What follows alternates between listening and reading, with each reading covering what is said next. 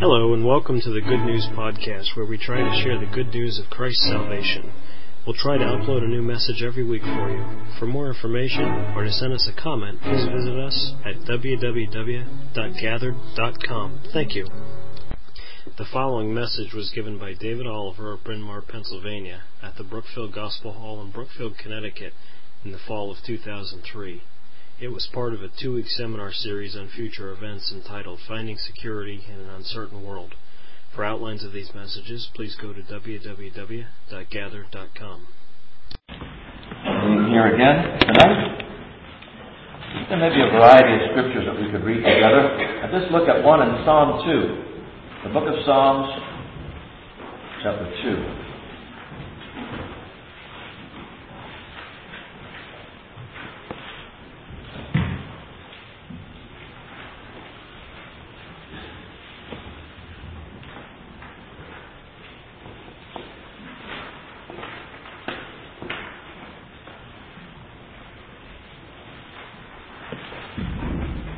And we will read at verse 1. These verses have not yet been fulfilled.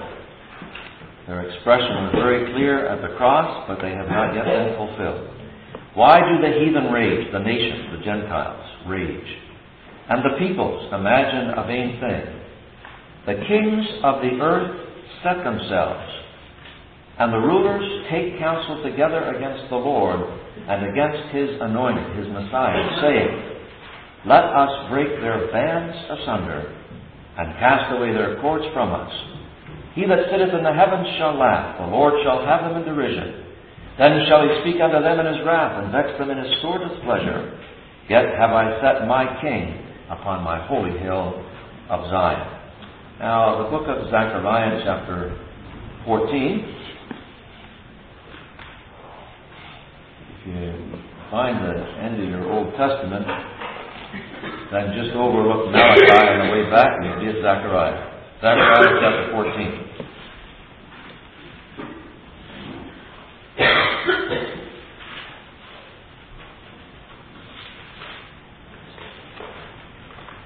Behold, verse 1, the day of the Lord cometh, and thy spoil shall be divided in the midst of thee. For I will gather all nations against Jerusalem to battle. And the city shall be taken, and the houses rifled, and the women ravished. And half of the city shall go forth into captivity. And the residue of the people shall not be cut off from the city. Then shall the Lord go forth, and fight against those nations, as when He fought in the day of battle. And His feet shall stand in that day upon the Mount of Olives, which is before Jerusalem on the east, and on the Mount of Olives, and the Mount of Olives rather shall cleave in the midst thereof, toward the east and toward the west. And there shall be a very great battle, and half of the mountain shall remove toward the north, and half of it toward the south. And ye shall flee to the valley of the mountains, for the valley of the mountains shall reach to Azel. Yea, ye shall flee, like as ye fled from before the earthquake in the days of Uzziah, king of Judah. The Lord my God shall come, and all the saints with thee. And it shall come to pass in that day that the light shall not be clear nor dark. But it shall be one day which shall be known to the Lord, not day nor night. But it shall come to pass that at the eventide it shall be light. Now, let's go back for a moment to the book of Ezekiel, chapter 38. What we read in Psalm 2 and what we read in Zechariah 14 belong together. All the nations gathered together. But what we'll look at here is different in Ezekiel chapter 38. Verse 1. And the word of the Lord came unto me, saying, Son of man, set thy face against Gog, the land of Magog, the chief prince of Meshech. Now, another translation, rather than the chief prince, another translation gives it the prince of Rosh, Meshech, and Tubal.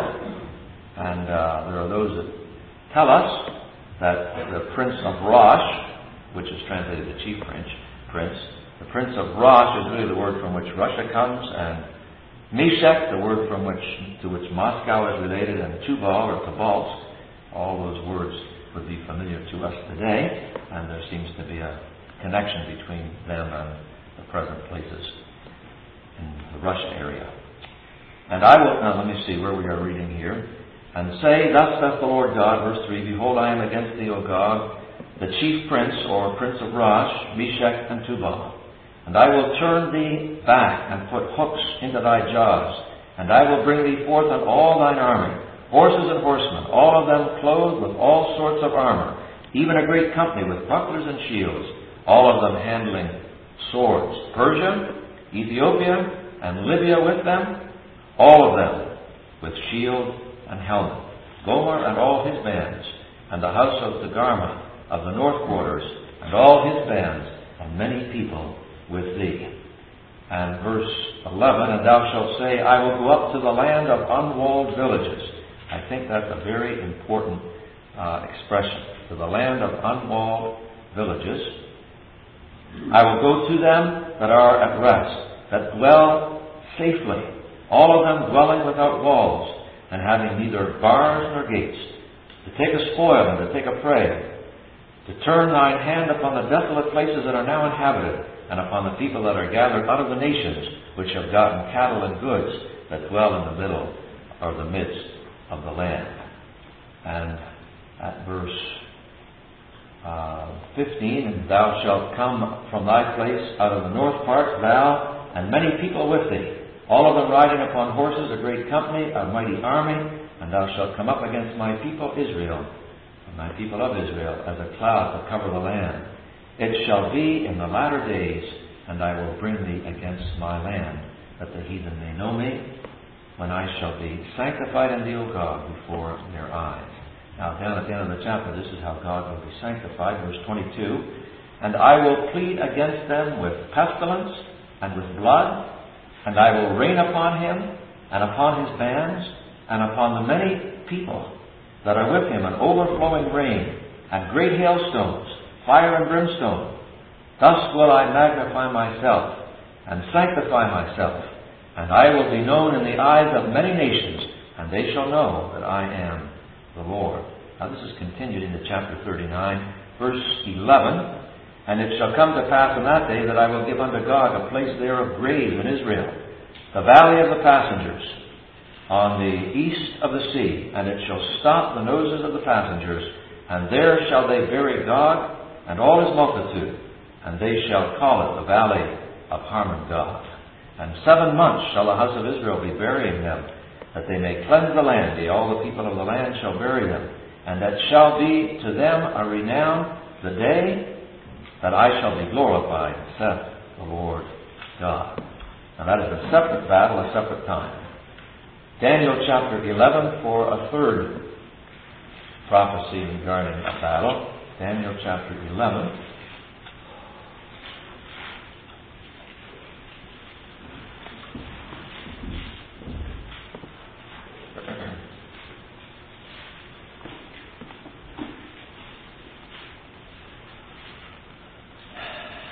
And just look at verse 36, and you will recognize that this is a description of the man of sin.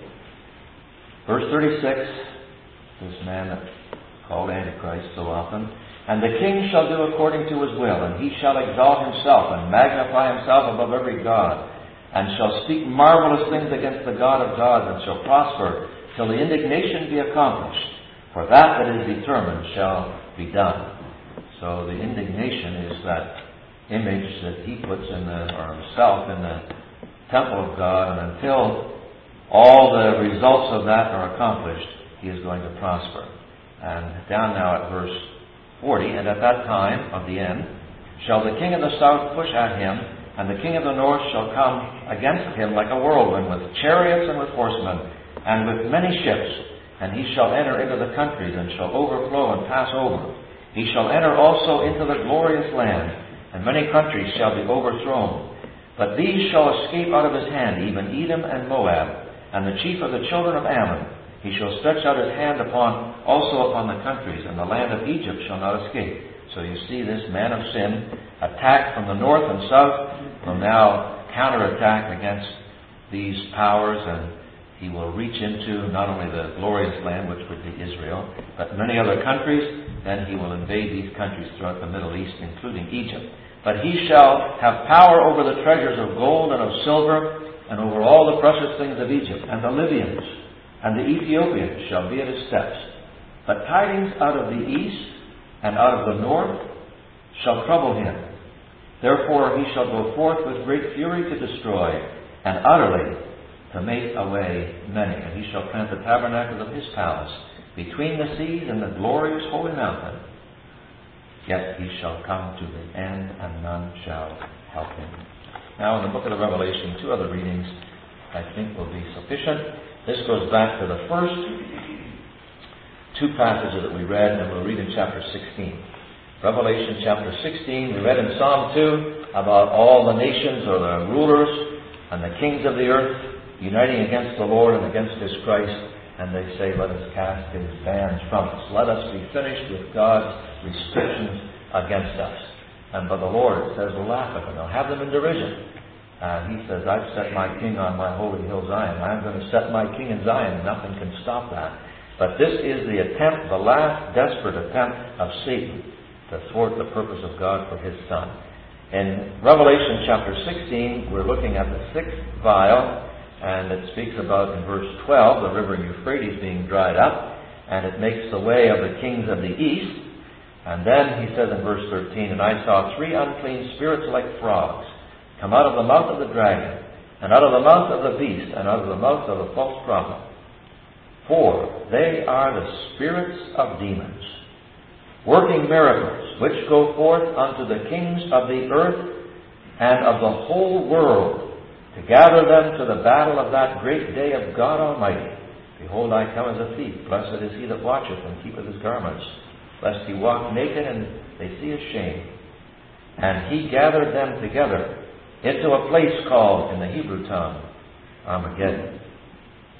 And just in chapter 19, another account of the same thing, the culmination of it, chapter 11 and verse 14, the coming of the Lord Jesus Himself, and the armies which were in heaven followed Him upon white horses. And verse 15, out of His mouth goeth a sharp sword, that He might smite the nations. Now down at verse 17. And I saw an angel standing in the sun, and he cried with a loud voice, saying to all the fowls that fly in the midst of heaven, come and gather yourselves together unto the supper of the great God, that ye may eat the flesh of kings, and the flesh of captains, and the flesh of mighty men, and the flesh of horses, and of them that sit on them, and the flesh of all men, both free and bond, both small and great. And I saw the beast, and the kings of the earth, and their armies, gathered together to make war against him that sat on the horse, that would be the Lord Jesus, and against his army.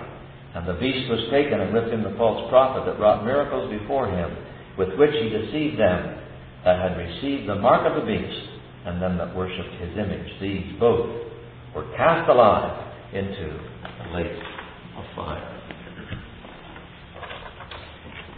Now tonight, I want to look with you at what I've titled The Short Mother of All Wars. This is the greatest of all the battles that will be fought as military on the earth, and it will be a short war and a decisive war as well. And with that, I want to look just over this 7-year period of time at 3 battles that are outlined for us. We have read about them, so let me just sort them out with you, and we'll look at 2 other battles as well that are not in the future. One of them is in the past, and one of them is in the present. But for the moment, we will look at these future battles that are prophesied in the passage that we have read together. The 3 battles, let me just outline them for you very quickly. I don't want you to get seasick with a crooked transparent. First of all, what we read about in Ezekiel 38 and going into chapter 39 is what I would call an unexpected war. I think I need to explain that title. Then there is an animosity among kings, the king from the north, which would be from the Syrian area, and the king from the south, which would be from the area of Egypt. And there has been an ongoing animosity against the nation of Israel and this man who is protecting the nation of Israel, and that's an unrelenting war. It's just back and forth, down through the ages, and we'll come to the time of the end when there is now another decisive battle involving the king of the north and the king of the south against the beast, or against the man of sin, whom we have looked at. And then finally, here's an unplanned war. Now, the armies are all there under a very careful plan. But the battle turns out to be a war that they did not plan on executing. So let us look together at those three future wars, invasions, and the ultimate final war, the Battle of Armageddon, it's called, given to us here in the passages we have read in Revelation. Three things that you'll see that I want to look at in each one of these is the intention, the invasion, and the interruption. The intention, as far as this first war is concerned, is that the beast has signed, this man of sin, has signed a treaty for 7 years to protect Israel, to secure their boundaries, and I would take it that he is guaranteeing to them peace and safety. Now, I should tell you this, in case you don't know. What I'm going to tell you is not what everybody that's studying the subject will tell you. There are some people that will place this battle in the middle of this 7-year period of time. There are some people that will place it at the end of the 7-year period of time. And some people that will place it in the last part of this period of time. I am suggesting to you that this battle takes place in the first half of this period of time. It may even take place very early in the 7-year period. My reason for saying that is simply this. Did you notice in our reading that this group of nations say that they will come up against the unwalled cities that are dwelling in security?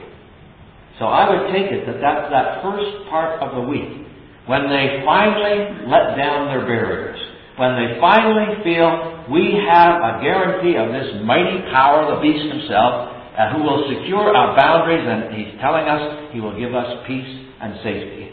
And when these individuals see the walls down, they say, this is our opportunity. Now, I have a map here. I didn't check to see how visible that is. Well, you can get something of the idea. This is a map of the Persian Empire, and I'm not using it for the Persian Empire. I'm just using it because it's the only map I could come up with that I could reproduce for you at this point. But you'll notice here is Israel. Here is Jerusalem. And then away over here, for example, in our day, this is Iraq, over in this area. And of course, Egypt down here. And so that just gives you, there's the Mediterranean Sea, and moving up toward into the Russian area up here. So it just gives you something of a perspective of what we're looking at. Now, the nations that are involved in this unexpected war that we're looking at are nations that are identified with Russia, with Moscow, with Tobolsk, also identified with Libya, and with nations down in this area, and then some of the nations that are over around here. Those are the national groups that belong there. I need to be careful here because I'm not a prophet and I'm not at liberty to tell you precisely what it means, but I will give you a suggestion of what I see. Because even if the man of sin is able to guarantee peace and safety and work it out with the Muslim nations, there is something smoldering underneath. I don't know how he will possibly be able to calm this animosity of the Muslim nations, the Arab nations, against Israel. Because as far as they are concerned, no matter what they say, there is one basic problem that's continuing to the present time. They do not want to admit that Israel has any right to that land. In fact, the right that Israel claims to that land is through Isaac, through Abraham and Isaac, and they claim the right to that land through Abraham and Ishmael, and it's east is east and west is west, and never the twain shall meet. There's just a problem there that will really never be resolved until the ultimate question is answered that we'll look at tomorrow night, and that is, who is Jesus of Nazareth? And so as far as that animosity is concerned, I can understand that Russia, who at times has been the financier, the backer of the Arab nations, always just waiting to kind of undercut where the Western world has been working, including some of the opposition to the recent war in Iraq, so that the Russian area could very easily be aligned with several forces in this area, and just waiting now till the world just claims that this Israel problem is resolved. And at the very beginning of that period of time, they make an invasion down through this area, join forces here, and come into the land. And they come marauding down through here with the intent of wiping off these villages that are unprotected because they are comfortable being at peace. The remarkable thing, which I think you probably noticed in our reading, is this. Going back to the invasion, this confederacy that includes Russia and its various states will join with forces from the Middle East, the Arab world, and they will begin to pick up this easy prey, not being defended. And as they get on the mountains on the northern part of Israel, that would be the Golan Heights up in that area, suddenly God Himself will intervene. Most remarkable. And natural catastrophes will stop this army. Great hailstones, actually the Lord speaks about raining on them blood and all this, so that this invading army, I can picture it this way, mired in the mud of the Golan Heights, unable to move forward, and weather conditions making it absolutely impossible for them. And actually, by the intervention of the mighty hand of God, God sanctifies Himself. God makes Himself known even at this point among the nations. And with almighty power, just using natural disaster, He puts His hook in them and stops them. And the fact is that those armies die. It will take them months, 7 months, to clean up all the dead bodies and all the debris that are a result of that. And it speaks about a place to bury them out on the east part, out by the sea. So that is the interruption, first of all, in this unexpected battle. But let us move down now to the second one, this unrelenting war. And this one, according to Daniel chapter 11, where we read, will take place at the time of the end. And even while this man of sin seems to be prospering, dominating the whole region, there is a native problem that still is against him. Now, you can tell if you go back in recent history, about 20 years, that while there was an agreement with Egypt for peace and safety at that time, Anwar Sadat, there was still an opposition by the other Arab nations. So there's actually a rift in the Arab nations, potentially a rift that involves the king of the south, which would be Egypt, and perhaps the Syrian Empire, Damascus, and all that's connected with that, as distinct from the other Arab nations. But at any rate, what happens here is the king from Syria and the king from Egypt decide that they will make war against this beast.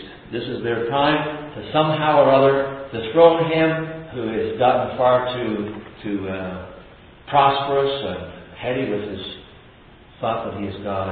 And so sometime in the second half of this week, because it speaks about it being at the time of the end, they begin their invasion from the north and from the south.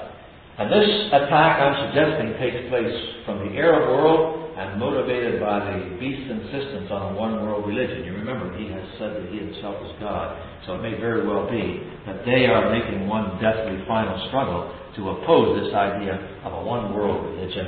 And so they make their invasion against him, the beast himself. Now, I'm suggesting here that on this, and then notice I'm hedging very carefully because I'm only deducting what I can deduct from the prophetic statements.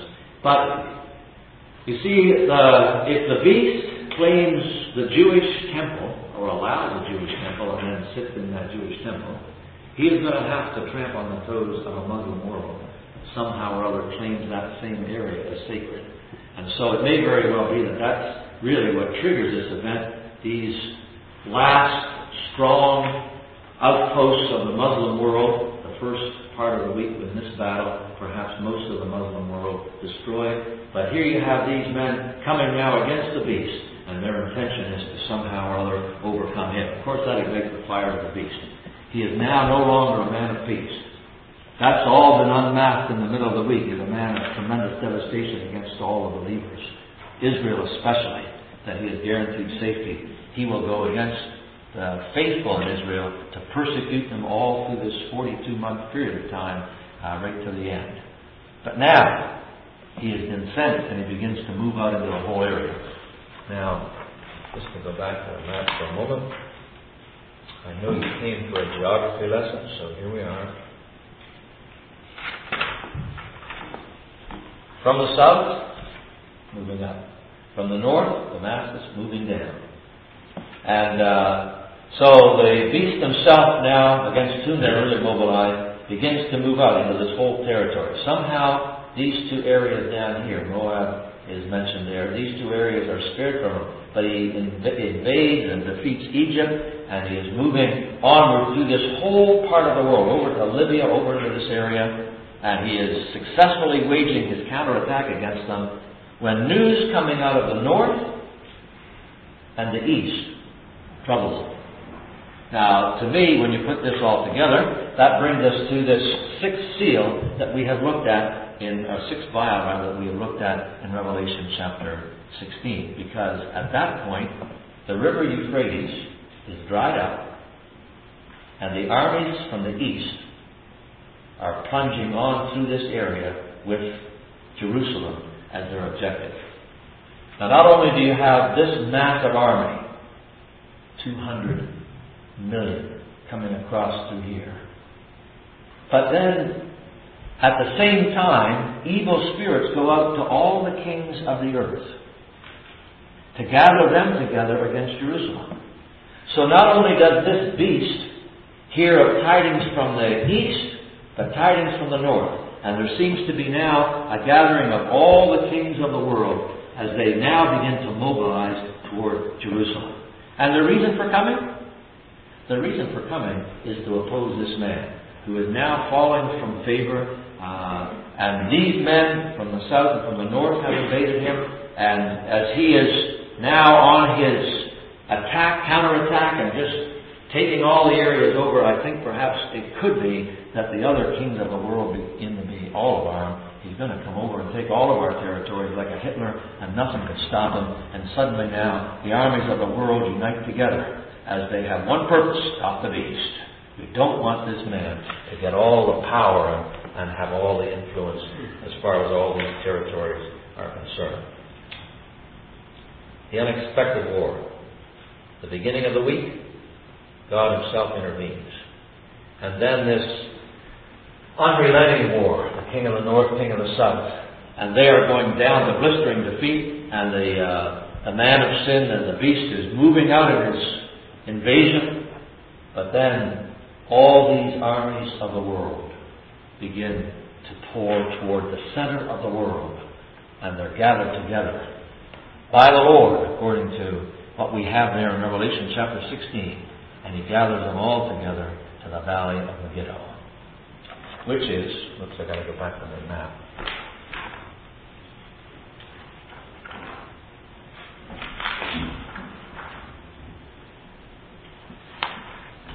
In the northern part of the land, up here, there's actually an opening out from this valley out to the Mediterranean Sea, and then a large flat valley that is almost surrounded by hills, and it is described in an ideal battleground. I don't know if anything is an ideal battleground, but that's how it's described. Interestingly, at the present time, things are kind of secretive in that valley, because right in the middle of the valley, there is this mysterious set of buildings that nobody will tell you what they are, except that they are an Air Force installation. And actually the military might of Israel is centered there. Its strategic command is right there. And the planes flying in and out, and the preparations, and the coordination of the Israel army is right there. I don't know how significant that is in this overall picture, but it could very well be a reason for coming now to the very nerve center of the powers of the beast himself. And all the nations now begin pouring in from the north, from the east, and the beast who has been out here fighting his battles is now coming back to defend. And actually at this time, Jerusalem, I'm not sure by which armies, Jerusalem will be under siege and actually broken down, and the women ravaged, and the people, half of them being carried away. And it appears at this moment as if the nation of Israel will go into extinction. It is being brought to the very brink of extinction. These armies that have come in to begin with, these armies that have been now making Israel their battleground back and forth, north and south, and now the armies of the world gather together on this one battlefield. But the unexpected part of this war is this: that just as all the armies of the world seem to be about able to defeat this man of sin who has promised peace and safety for Israel, and actually they are about to wipe Israel off the map, the interruption comes. And out of heaven, in all His power and glory, comes the Lord Jesus. And at that point, this is why this is called, why I've called it an unplanned war. What was the plan for that war? All the kings of the earth united together against the beast. And suddenly, remember what happened on the day when the Lord Jesus was in Jerusalem at His trial? And Herod and Pilate, who could not get along together, suddenly were made friends together. How were they made friends? Because Pilate was opposed to Christ as a Roman leader. Herod was opposed to Christ. He set him at naught. Enmity to Christ united a Pilate and a Herod. Enmity against God and against Christ will unite the armies of the east, the armies pouring in from all the world, from the north, meeting in the valley of Megiddo for the battle against the beast. They will suddenly ally themselves with the beast, because every one of them is against God and against His Christ. That's what we read in Psalm 2. The kings of the earth, why would the heathen rage? And the people imagine something that's vain. There's no substance to it. The kings of the earth are united, and their rulers, against the Lord and against His Christ. And they're saying, this is our chance. Who cares about the beast? Who cares about the armies coming in, perhaps from China and the Far East? Who cares about all those armies? Who cares about our differences? This is our chance to be finished with having to answer to God. Let's finish this war by dethroning God from His very throne. How long will that take to accomplish? Whom the Lord shall destroy with the breath of His mouth, the sword that goes out of His mouth. And all the armies of the world that have come together against one another, seeing Him come, will unite against Him. And just with the power of His word, all the ICBMs, all the smart bombs, all the whatever technology will be developed and ready and used at that period of time will suddenly be neutralized. And the armies of the world will be defeated. And the beast himself and the false prophet will be cast alive into the lake of fire. And this great battle against the armies of the world, one against the other, suddenly directed against God and against Christ, will be brought into absolute defeat. The Lord will stand up for Jerusalem, according to Zechariah 14 that we read. And all these nations gathered together around Jerusalem to wipe Israel off the map. The Lord Himself will destroy in His almighty power. That is the great battle, as people talk about, the final battle, as it's sometimes called, and the battle of Armageddon. But I said there are two other battles. So let me go with you to a greater battle than that. I've been thinking all day about the children's chorus, but it's not in the book. Remember about David, and then it says, but Jesus fought a greater fight upon Mount Calvary. He conquered sin and death and hell by dying on the tree.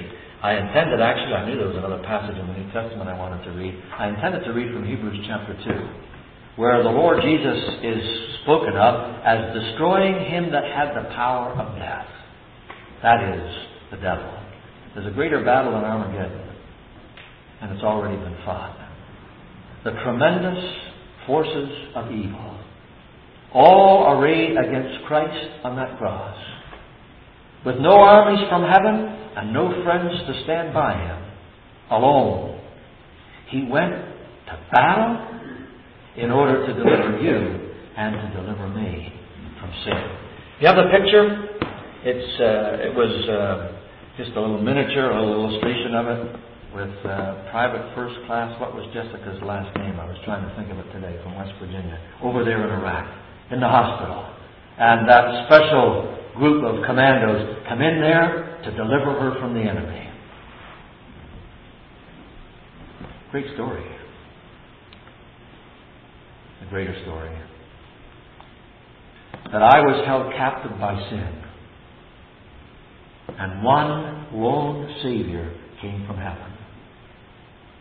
And he didn't come with a secret invasion and get past all the other forces, but he faced all the battle of sin.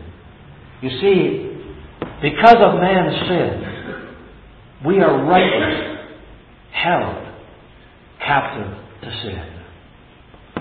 And in order to deliver us from sin, he must justly, rightly defeat the power of evil. And he came. He came in love. He came with a deep personal interest for you and for me, held captive by sin. And the only possible way for him to conquer and to deliver was by giving himself to a cross. The only possible way to be delivered from sin, for you or for me, was that he must shed his own precious blood. He must die to be the conqueror. All the touching love stories of human literature are just a partial retelling of the greatest love story of the ages. All the heroes of human literature are just, in some degree, a reminder of a loving Savior who came willingly to give his life, to bow his head in death. Was he defeated in death? If the devil could have kept him from death, it would have been a defeat. But he came to die, because in his death was the payment for sin. In his death was a righteous basis for deliverance. In his death is a mighty triumph. And this won by, as we sometimes sing, meekness and defeat. He trod the mead and crown. Won the mead and crown. Trod all his foes beneath his feet by being trodden down. By giving himself, voluntarily dismissing his spirit, by dying willingly, lovingly, voluntarily, sacrificially, by dying, he defeated the enemy. And on the third day, he was raised again in mighty triumph. There is deliverance for every soul tonight. I wish it were possible, in just telling you the truth of the gospel tonight, to help you to understand your deliverance does not depend on you. You are bound. You are helpless. You are without any capability yourself. When we were yet without strength, at the right time, in God's appointed time, Christ died for the ungodly. His death was the mightiest victory that the omnipotent God could ever accomplish. You think that's oratory? The mightiest victory that the Almighty God could ever accomplish? Calvary will never be matched by anything that God ever does in the future. Nothing that God has ever done in the past, whatever it may be, will ever eclipse the mighty battle of Calvary. It's a great defeat. God himself alone could have accomplished that. Now, understand this. Just understand this for a moment. This is something that only God can do. But it is going to require death to do it. How can God do this? Because God is immortal. Death has absolutely no relevance in the realm of God. How is it possible for God, by death, to accomplish what only God can do? That's a great story of the gospel. God became a man, holy, sinless, able to be the sacrifice. And lovingly He went to the cross. No sword. Peter thought his sword would help the Lord Jesus. Put up thy sword into thy sheath. The cup which my Father hath given me, shall I not drink it? I'm going into this battle with no weapons. I'm going into this battle to suffer the tremendous weight of the wrath of God. I'm going into this battle to die. There's no other way for a sinner to be delivered from his sins. I must die. Thank God He went to that cross. What a momentous day. We sang it this morning. I know there are some people that question whether it's really right to sing this. Amazing love, how can it be that thou, my God, shouldst die for me? Because God can't die, so how can I say, thou, my God, shouldst die for me? I cannot explain the mystery, but I do know this. The man that hung on that tree was and never ceased to be my God. Incarnate, He gave His life for my salvation. I worship a God who gave His life for me on a cross. Amazing. But what a tremendous victory. The eternal Son of God incarnate died. The Bible speaks in a unique passage in Romans chapter 5 about the death of His Son. The death of God's Son. Why would God ever have designed such a strange, unfathomable event? Because there was no other way to save, to deliver one soul. He cried in mighty triumph before He bowed His head, willingly, voluntarily, regally dying. And He cried, it's finished, accomplished, the battle is won. And He bowed His head and died. If you're interested in being delivered tonight, it is only He who can deliver you. He who died for the ungodly is the Savior, the deliverer. That's one battle. In the past, it's finished. He triumphed. He rose from the dead. We sing sometimes, up from the grave He arose with a mighty triumph over His foes. He's victorious. He died? Yes, He did. He lived because death was defeated. And from the grave He arose, accepted as a sacrifice, accepted by God, in triumph. A living Savior, the victor at Calvary, is the Savior who can save you tonight. There's another battle. I'm borrowing from literature on this, just for a moment. John Bunyan wrote a book entitled Holy War. Big, long book. Big. When I was in Sunday school, one of the prizes I got one year at the prize giving time was called The Marvelous City of Mansoul. It was actually a condensation, a condensed version of the Holy War. And I read that. Haven't gotten through the Holy War, but I read the commentary on it. But here's the picture in the Holy War. It pictured the soldiers of Emmanuel coming to the city of man's soul, coming to your soul. And all the battle army of Emmanuel is directed to saving man's soul from the usurper that has taken over. Great story. But it's actually painting the salvation of the sinner at the battle. There's a propaganda war going on, you understand, for your soul. Just as they used propaganda at the time of war, there's a propaganda war going on.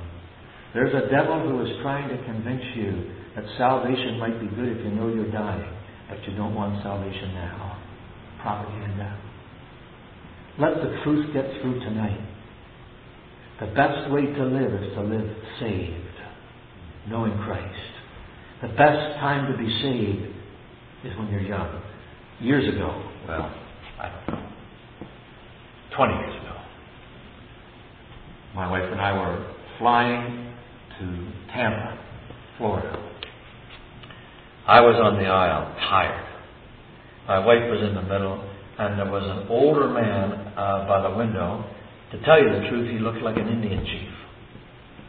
Just a big old Indian chief. And I was too tired to talk to him, and I didn't get into the conversation, but my wife somehow can't help but get into conversations, and she was talking with him, and it wasn't too awfully long before things turned to a spiritual conversation. And the next thing you know, I can't keep out of this conversation. My ears perk up because he tells us she's saved. And so, in the conversation, wanted to know how long he'd been saved. And he told us it was just, I think if I recall correctly, he said it was just a year and a half ago. Older man, just a year and a half ago. But he said, my only regret is that I wasn't saved when I was young. When you're young is the time to be saved. The propaganda is telling you, wait, not now. The devil doesn't know when the Lord Jesus is coming. The devil's always been ready for that coming with his counter plan. But he doesn't know when the Lord's coming. The devil doesn't know everything. But all the devil knows is this. If I keep that boy out of Christ through a gospel meeting tonight, maybe the Lord will come tonight and I'll have him. That's all he's working on. And the propaganda leaflets are falling, fluttering all over the place. Just wait, not now. Not now. And the armies of Emmanuel are getting the message across. There's deliverance. There's salvation.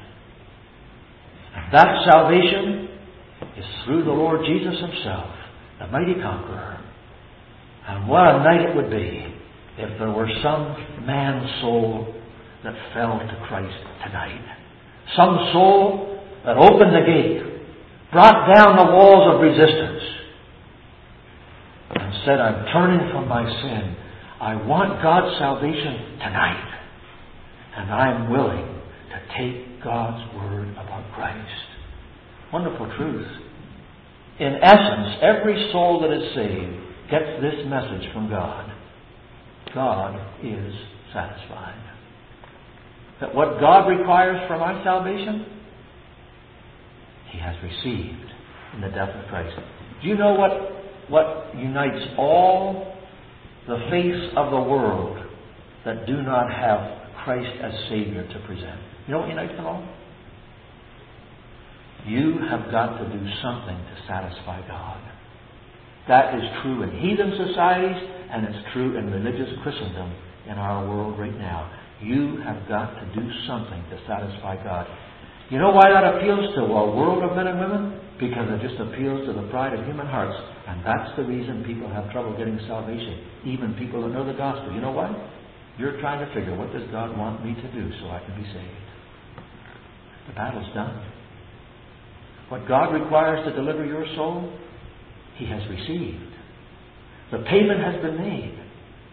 God is satisfied. He raised Christ from the dead. God's not asking you to do one thing to satisfy Him. He's asking you to just take down the gates. Submit to the Lord. Take His word. It's all finished. God is satisfied. God's not asking for anything from me. It's accomplished by the Savior Himself. You take His word tonight. Your city would be taken over by its rightful owner. You would be saved for eternity. And I would tell you this. You won't know you're saved because you have joy. Some people wait for a feeling to tell them they're saved.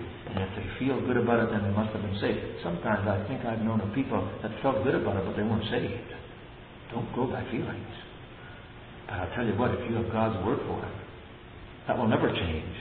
That's the authority you need. It's not good enough for you to go to God and say, God, I'm saved. And it would be good enough if God came to you and said to you tonight, you're saved. Will you say, how could He do that? He would do it as He has done it for everyone in the meeting tonight who is saved. He just gives you His word. This is what He said. he that heareth my word and believeth him that sent me hath everlasting life. He'll never come into the judgment. He's passed from death in the city of man's soul, resisting the Lord. He's passed from death unto life.